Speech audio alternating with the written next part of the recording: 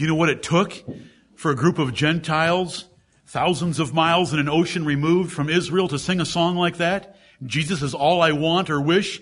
I crave and thirst for Him. Those are the words of David, a man after God's own heart, and an exception in the Old Testament church.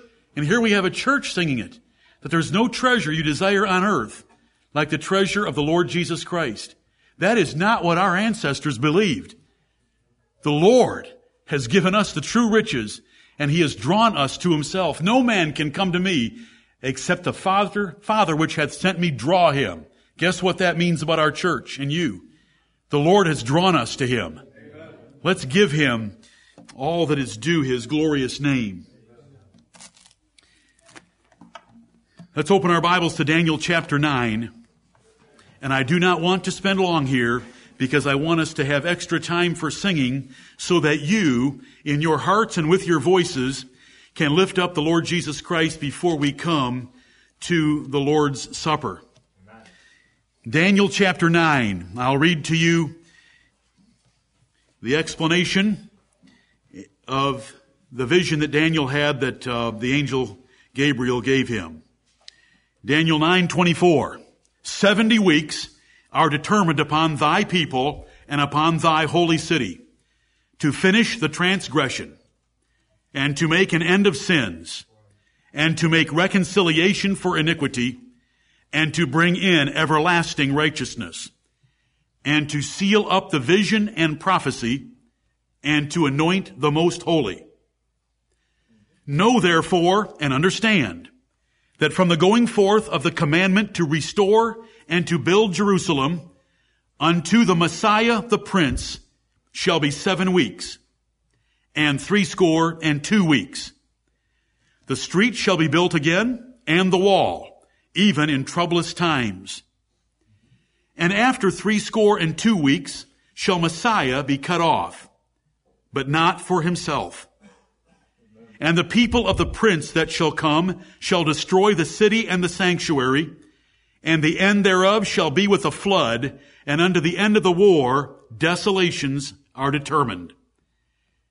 And he shall confirm the covenant with many for 1 week, and in the midst of the week he shall cause the sacrifice and the oblation to cease.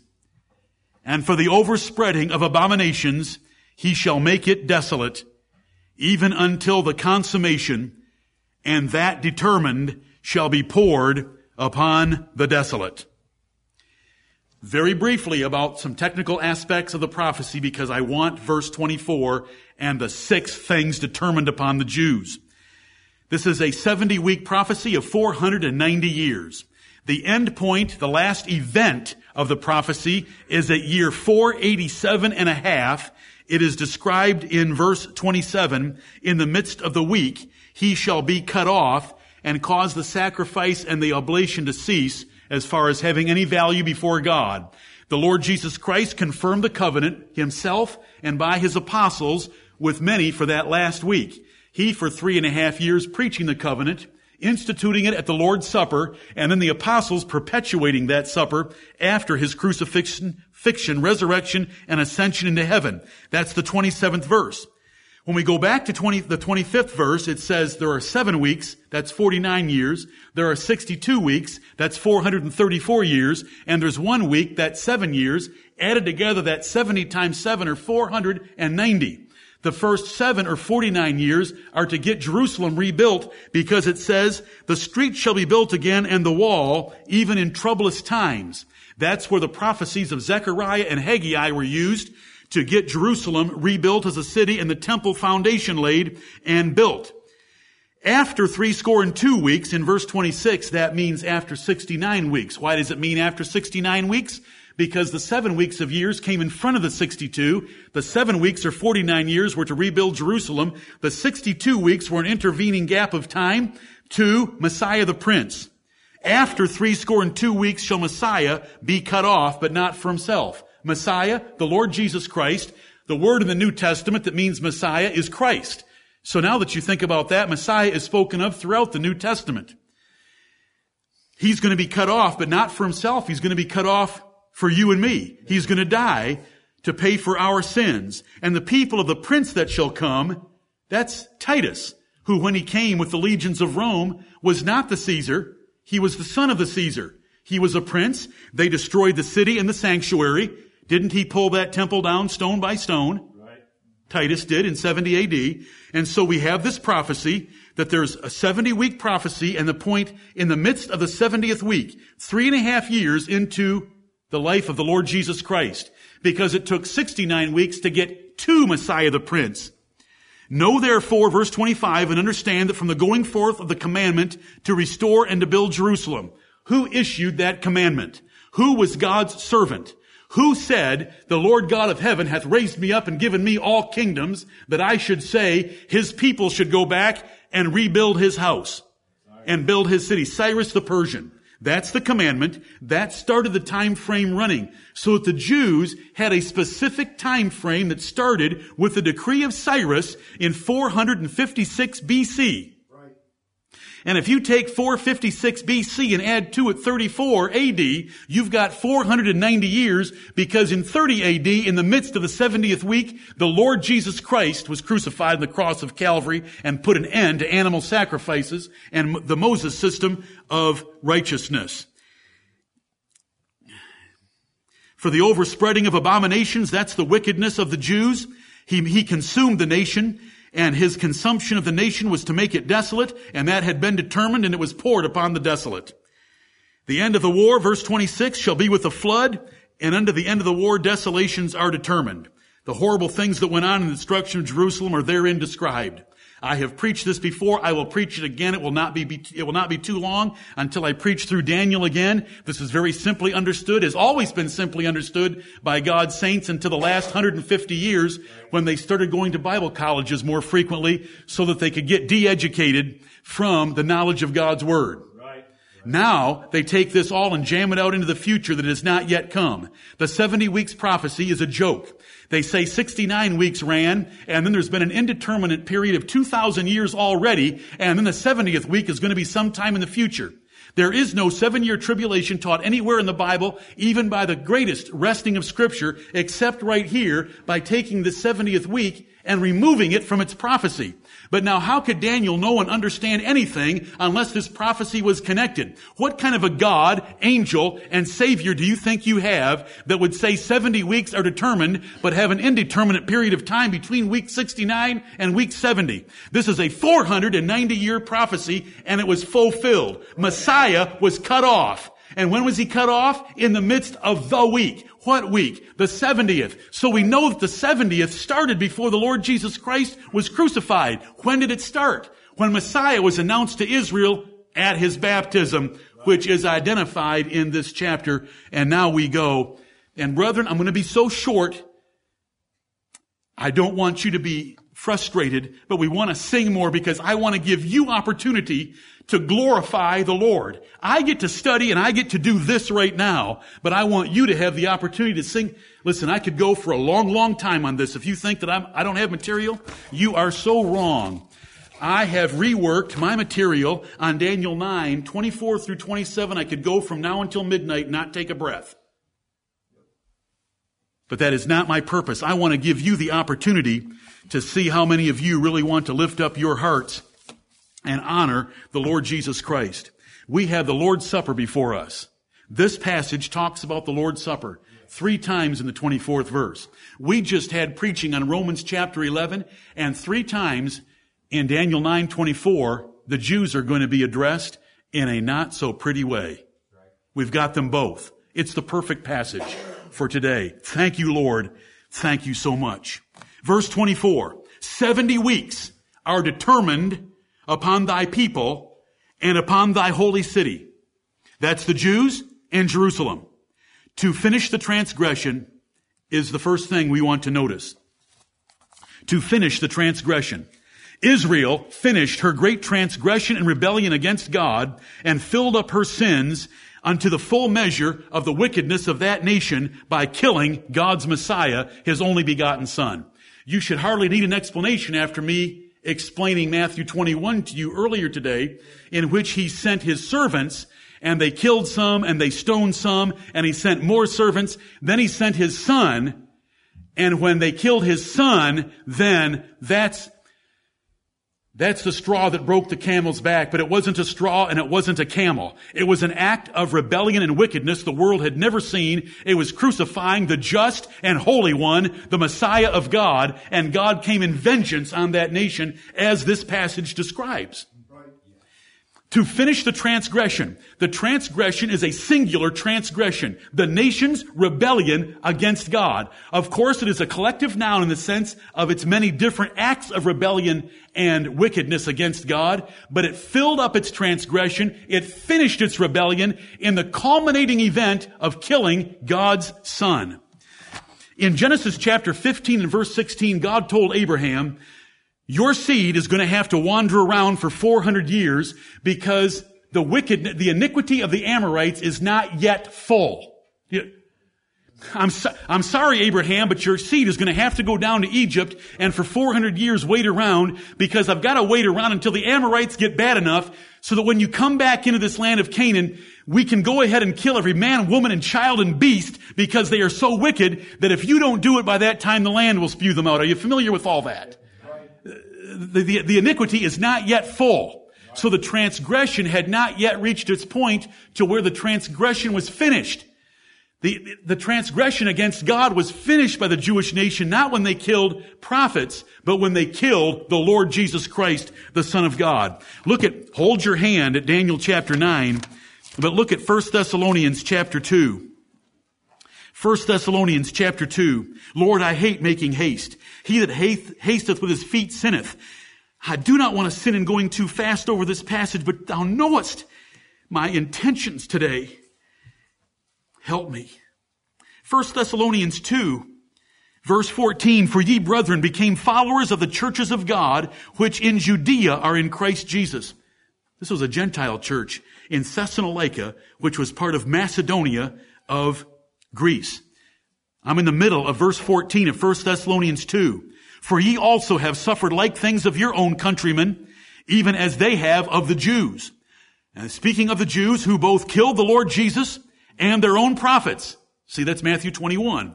And have persecuted us, and they please not God, and are contrary to all men, forbidding us to speak to the Gentiles that they might be saved, to fill up their sins alway. Notice the terminology here.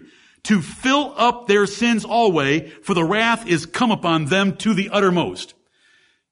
What uttermost? Consummation and desolation of the nation that we had in Daniel chapter 9. Why? Because they killed the Lord Jesus Christ, and that was bringing up their sins to fill up their sins alway.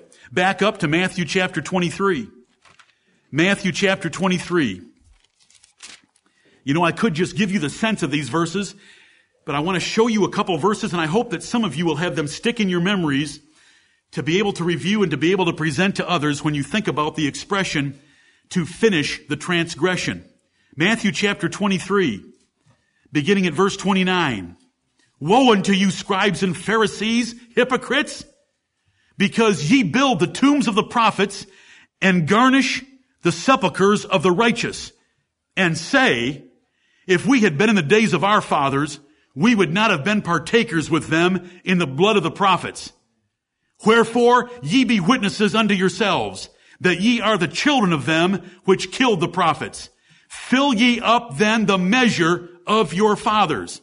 Ye serpents, ye generation of vipers, how can ye escape the damnation of hell? And then he goes on to describe that he is going to send prophets, apostles, and evangelists, and preachers and teachers to them, and they're going to kill them, and they're going to crucify them and scourge them in their synagogues and persecute them, that all the righteous blood shed from the first martyr in the Bible, Abel, to the last martyr in the Bible, Zechariah, according to the book of Chronicles, can be brought upon that generation. Even so shall, verse 36, verily I say unto you, all these things shall come upon this generation.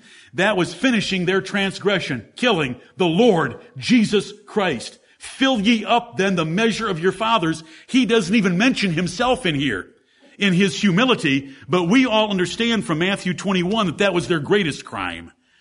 So when it says in Daniel 9:24 that 70 weeks are determined upon the Jews and upon Jerusalem, and the 70th week is in the middle of it, Jesus died, this period of time of 487 years, things were happening. And one of the things was they finished their transgression. They finally committed the final sin that had no remedy. Do you know that there are places in your Bible where it says there was no remedy?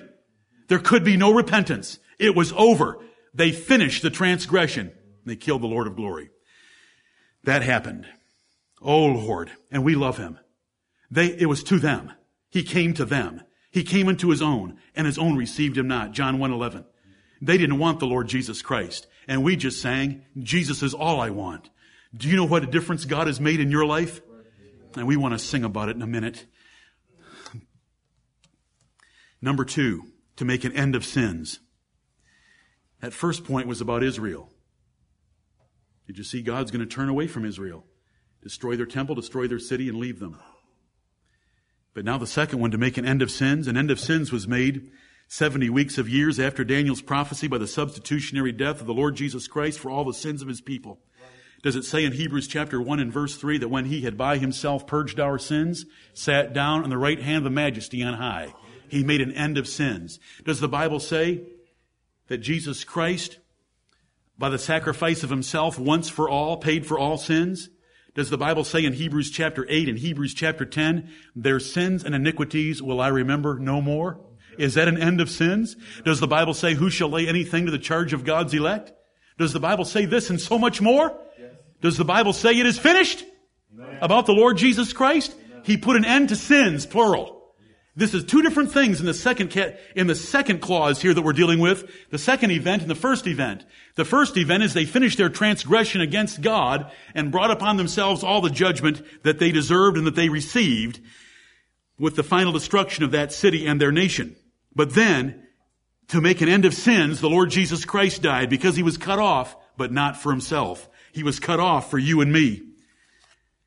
Was he made to be sin for us who knew no sin, that we might be made the righteousness of God in him? Amen. There are so many verses that could be brought forward. We could preach 6 messages, and it would be the proper proportion to preach 6 messages, one for each of these 6 clauses. But I want all of them in your minds right now. These middle 3, 2, 3, and 4, are all related, but they're all different. To put an end to sin, the sin problem of the first Adam was put to death by the second Adam, who came and obeyed for us and died on the cross to put away those sins. But then we needed to be reconciled to God. And so we read here that the third event that was to take place is to make reconciliation for iniquity. The sin problem put away is one thing. We're no longer legally condemned before God. But reconciliation is a relational matter. It's not so much legal, it's relational. And that is, God is separated from man because of iniquity. And so we need to be reconciled. Was reconciliation made by the Lord Jesus Christ? There was one mediator between God and men, the man, Christ Jesus. Look at 2 Corinthians chapter 5 and verse 18. 2 Corinthians chapter 5. And all things are of God. Amen, they are. Who hath reconciled us to himself. This is 2 Corinthians 5:18. And all things are of God, who hath reconciled us to himself by Jesus Christ, and hath given to us the ministry of reconciliation. To wit, that God was in Christ, reconciling the world unto himself, not imputing their trespasses unto them, and hath committed unto us the word of reconciliation. Now then we are ambassadors for Christ. As though God did beseech you by us, we pray you in Christ's stead, be ye reconciled to God. The gospel comes to tell us that God's at peace with us. We should be at peace with God and not think that we have to go out and earn any more righteousness or put iniquity or sin away, because God put it all away through Jesus Christ. Legal and practical reconciliation are in these 3 verses, in each of the 3 verses. God was in Christ reconciling the world to himself by putting forth Jesus Christ as a payment for our iniquity, and he sends the gospel to tell us about it. But it was one of the things determined upon the Jews and their holy city. And so the reconciler came, the mediator came, the Lord Jesus Christ, and reconciled us to God. Romans 5:10 puts it this way. For if, when we were enemies, we were reconciled to God by the death of his Son, much more than, being reconciled, we shall be saved by his life. Amen. So there's a difference. An end of sins. The sin issue is gone. No one can lay anything to the charge of God's elect. Their sins and iniquities will I remember no more. But then, from the standpoint of a relationship with God, we are reconciled to Him. And then, what do we want for eternity that can never be taken away from us? To bring in everlasting righteousness. Not only to pay for our sins, not only to reconcile us to God, but also to put us in His righteousness forever. So we come to event number 4, to bring in everlasting righteousness. Jesus Christ the righteous justified us by His death and resurrection so that we are viewed by God as free from sins and standing forever before God in Messiah's perfect righteousness. Let me quote again, 2 Corinthians 5:21, which we already heard in a prayer earlier this morning, which blessed my heart then, and I hope that some of you can remember that. For He hath made Him to be sin for us, who knew no sin, that we might be made the righteousness of God in Him. That is what God did in bringing in everlasting righteousness. He clothed us in Christ's righteousness. Look at 1 Corinthians chapter 1. 1 Corinthians chapter 1. O Lord, how love we thy law. 1 Corinthians chapter 1, it has spoken of election. From verse 26 down through verse 29, that no flesh should glory in His presence, because God's chosen the foolish and poor and base things of this world to confound the mighty things. But look at verse 30. But of Him. Did 2 Corinthians 5 say all things are of God? So when this says, but of Him, who are we speaking about? God. But of Him are ye in Christ Jesus. How do you ever get in Christ Jesus in the legal way that counts? God places you in Christ Jesus according to His everlasting covenant.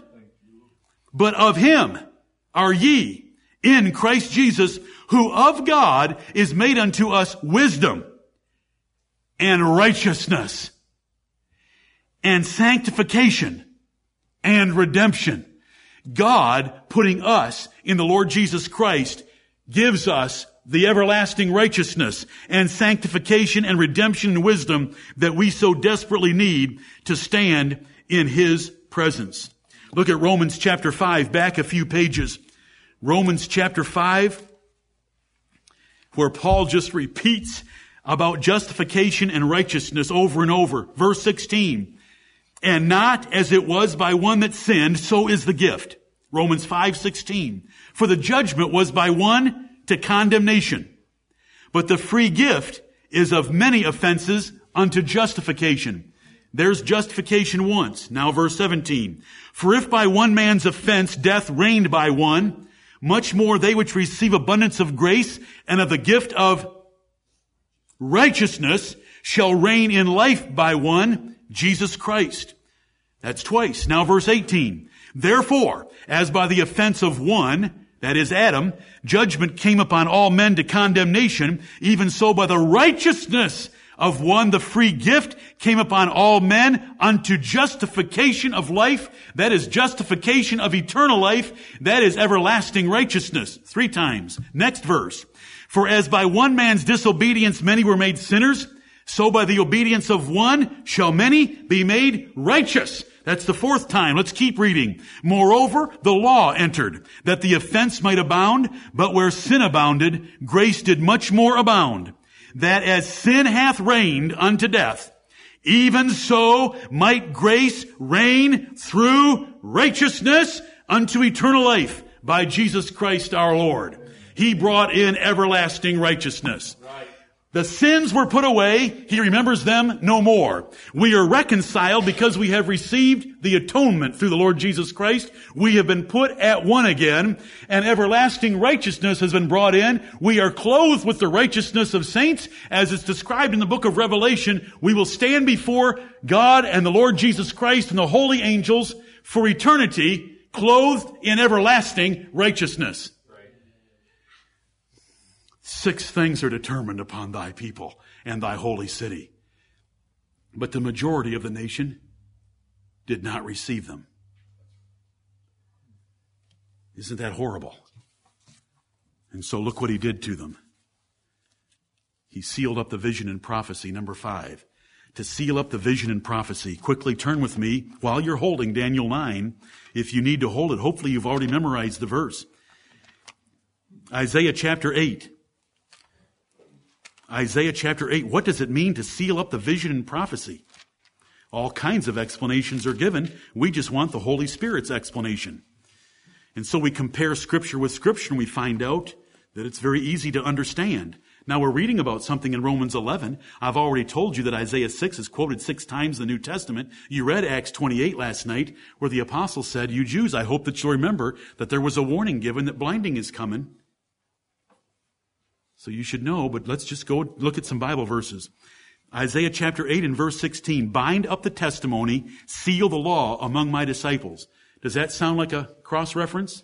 Bind up the law and bind up the testimony and seal the law among my disciples? Well, what is the context here? Well, the preaching to them was a problem. Verse 14, "He shall be for a sanctuary, but for a stone of stumbling." This is verse 14. "Stone of stumbling, rock of offense to both the houses of Israel." That doesn't mean elect and non-elect. That means the 10 tribes and the 2 tribes. "For a gin and for a snare to the inhabitants of Jerusalem. And many among them shall stumble and fall and be broken and be snared and be taken." Does that sound like people understanding God's word and his testimony and his law? No. How about verse 17? "And I will wait upon the Lord that hideth his face from the house of Jacob, and I will look for him." He's hiding his face. Does that sound like the prophecies are open and being fulfilled and they're understanding them and seeing their confirming fulfillments? Or does it sound like they don't understand what's written because it's a closed up, sealed up book? Yes, the latter is true. Verse 18, "Behold, I and the children whom the Lord hath given me are for signs and for wonders in Israel from the Lord of hosts, which dwelleth in Mount Zion. And when they shall say unto you, Seek unto them that have familiar spirits, and unto wizards that peep and that mutter, should not a people seek unto their God for the living to the dead? To the law and to the testimony. If they will not speak according to this word, it is because there is no light in them." And so on and so forth there in Isaiah 6. Look at Isaiah 29. Isaiah 29, comparing Scripture with Scripture. Is that a Bible rule of interpretation? That is 1 Corinthians chapter 2 and verse 13, and it refers to the words used by the Holy Ghost. Isaiah 29 and verse 11, "And the vision of all is become unto you as the words of a book that is sealed, which men deliver to one that is learned, saying, Read this, I pray thee. And he saith, I cannot, for it is sealed." A sealed book can't be read because it can't be opened. It has a seal upon it that it's not supposed to be opened and read. And the verse 12, "And the book is delivered to him that is not learned, saying, Read this, I pray thee. And he saith, I'm not learned." If I were to open it anyway, I couldn't read it because I don't know how to read. And so we have another cross-reference, and I could multiply these, and I don't have time to multiply them, but they can be multiplied all the way to the last the last chapter of the Bible, that to seal up something is to close it up from understanding. I can't go any further than that right now. And so what is this saying when it says that 70 weeks are determined upon the Jews and upon Jerusalem to seal up the vision and prophecy? He's going to shut their eyes, close up their ears, harden their hearts, so that they won't believe the gospel, and that all of this will come to pass. And this is a judicial blinding upon that nation that they fully deserve for all that they did in what they did to the servants that God sent to them, rising up early many times over and over again, warning them to repent of their wickedness. Now, brethren, we are preaching things that are not generally known in other churches.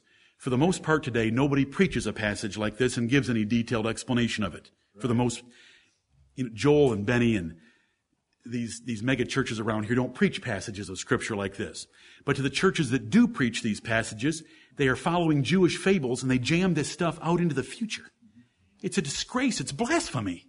Right. They can't even figure out how to start it. They start this prophecy with a decree given by Artaxerxes that was nothing in comparison to God's servant Cyrus. God will seal it up. And there's so many prophecies that we've already referred to. The one from Isaiah 6, Isaiah said, "Here am I, send me." And the Lord said, "Go and make the heart of this people fat." Do you remember that negative ordination service? when God ordained Isaiah to go to his own people that they're not going to hear, and I don't want to convert them, and I don't want to heal them. And the Lord, and Isaiah says, Lord, how long? Till I destroy it.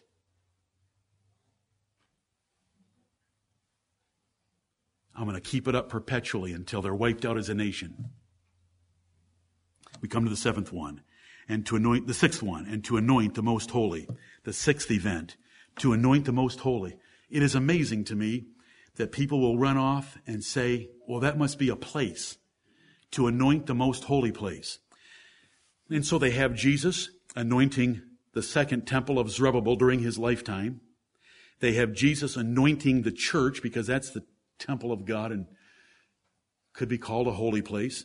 They have Jesus anointing heaven when he goes there after his ascension, because that's a holy place. But I'll tell you something, heaven doesn't need any anointing. Right. And it's just amazing to read. Can you understand who I gave that away. What the most holy might be? It's the Lord Jesus Christ. Amen. Does the Bible ever say in any place that God anointed Jesus Christ with the Holy Ghost, who went about doing good? Does the Bible ever say that? Does the Bible say he was given the Holy Ghost without measure? Does the Bible say he was given the Holy Ghost above his brethren? Does the Bible call him the anointed one of God? Does Psalm 2 say that yet my anointed sits on the throne of Zion? Yes, it's the Lord Jesus Christ. Does the Bible refer to the holy child Jesus in Acts chapter 4? Is he called the Holy One in the book of Acts and other places? Right. Oh Lord, it's so simple. We thank you. God anointed Jesus Christ with the Holy Ghost at his baptism. When John declared him to be the Son of God, the Messiah, the Christ of God, before entering upon his public ministry as the King and priest of God, he was consecrated and anointed by Almighty God. Lord, we thank you. By seeing though that end, the list of 6, it points us into verse 25. And what is the first object that we come to in verse 25? Messiah the Prince. Know therefore and understand from these 6 things I've given you, that from the commandment to restore and to build Jerusalem unto, this is the one, Messiah the Prince. He's the most holy. Did God anoint the Lord Jesus Christ to be the most holy and to be his Christ, to be his Messiah? Absolutely. Repeated over and over again. Psalm 45:7, which is quoted in Hebrews chapter 1, puts it this way. Psalm 45 and verse 7. Thou hatest righteousness, speaking of Jesus Christ. Thou lovest righteousness and hatest wickedness. Therefore God, thy God, hath anointed thee with the oil of gladness above thy fellows. Right. Is that hard for us to understand? The greatest gift, the greatest thing God ever did for Israel was sending them the son of David he had prophesied, the seed of Abraham, the seed of the woman, Shiloh, to whom the gathering of the people would be, to anoint the most holy. Oh, didn't Jesus stand up in the synagogue in Nazareth and read Isaiah 61, the first 3 verses? The Lord God hath anointed me to preach the gospel. Right. Remember? The Bible's full of it. This is not difficult. And so God sent his son to the nation, and they rejected him. And for the overspreading of abominations and for them killing the Son of God, a war was determined and desolations from that war, and it came in like a flood, and they overwhelmed the city of Jerusalem and pulled a plow across the top of Mount Zion. But brethren, he confirmed the covenant with many for 1 week, and he turned and redirected the preaching to come to us Gentiles. Right. And so, while this is directed to thy holy people and thy holy city, that holy people and that holy city was no longer the holy people and the holy city. It was redirected to us Gentiles. The Lord Jesus Christ is ours. Everlasting righteousness is ours. The vision, the prophecy are all opened up to us. We have New Testament scriptures that explain everything about the Old Testament. We understand so much. Reconciliation has been made for iniquity so that we are reconciled to God our Father. There's been an end put to sins. Let us make sure there's no transgression in our life, that there would ever be a time of no remedy for us individually. Somebody might say, well, why does anoint the most holy come last, when in some respects it's really the first one in time? I have two answers for you, really three, but one, when I go to 1 Timothy 3:16, which is a passage just like this in the New Testament that lists 6 things, it lists one of the preeminent ones last, even though it was not last in order. Without controversy, great is the mystery of godliness. God was manifest in the flesh, justified in the Spirit, seen of angels, preached unto the Gentiles, believed on in the world, received up into glory. He was received up in glory long before he was preached to the Gentiles. He was received up in glory long before believed on in the world. Because that's a crowning jewel in that list of 6 in 1 Timothy 3:16. And here it's a crowning jewel to anoint the most holy. Because the greatest thing that ever happened to Israel, the greatest riches of the Gentiles, are to know the Lord Jesus Christ. And then these 6 point us right into verse 25, where he is identified by name. Now look at verse 27 and we close. He shall confirm the covenant with many for 1 week. He did it personally, himself, before his crucifixion. He did it by his apostles after his crucifixion. And in the midst of the week, when he was crucified, he shall cause the sacrifice and the oblation to cease by opening up the Holy of Holies in the temple, by tearing that veil from top to bottom and opening up the way into God. There was no longer any animal sacrifices necessary to go in to the presence of God. And then the desolation that comes. Jesus confirmed the covenant with many for 1 week. In just a few minutes, we are going to use these words. When we take up the cup of wine, we are going to quote the Lord Jesus Christ, who delivered this to the Apostle Paul to deliver it to us Gentiles. This cup is the New Testament in my blood, which is shed for many for the remission of sins. This do ye as oft as ye drink it in remembrance of me. He confirmed the covenant with many, verbally by himself, verbally by his apostles, including Paul, and he did it himself on the cross of Calvary, when by himself he purged us from our sins and sat down on the right hand of the Majesty on high. May the Lord bless the preaching of his word. If you want more from Daniel chapter 9, ask for it. If you want more from Daniel 9, go and look at the outlines on our website, meditate on it, get your questions up, send them to me. I'm not trying to deprive you. I wanted to make this brief as possible, and I want you to have an opportunity to show Jesus Christ if you are anything like David, Solomon, Jehoshaphat, Hezekiah, or Josiah. May the Lord bless the preaching of his word.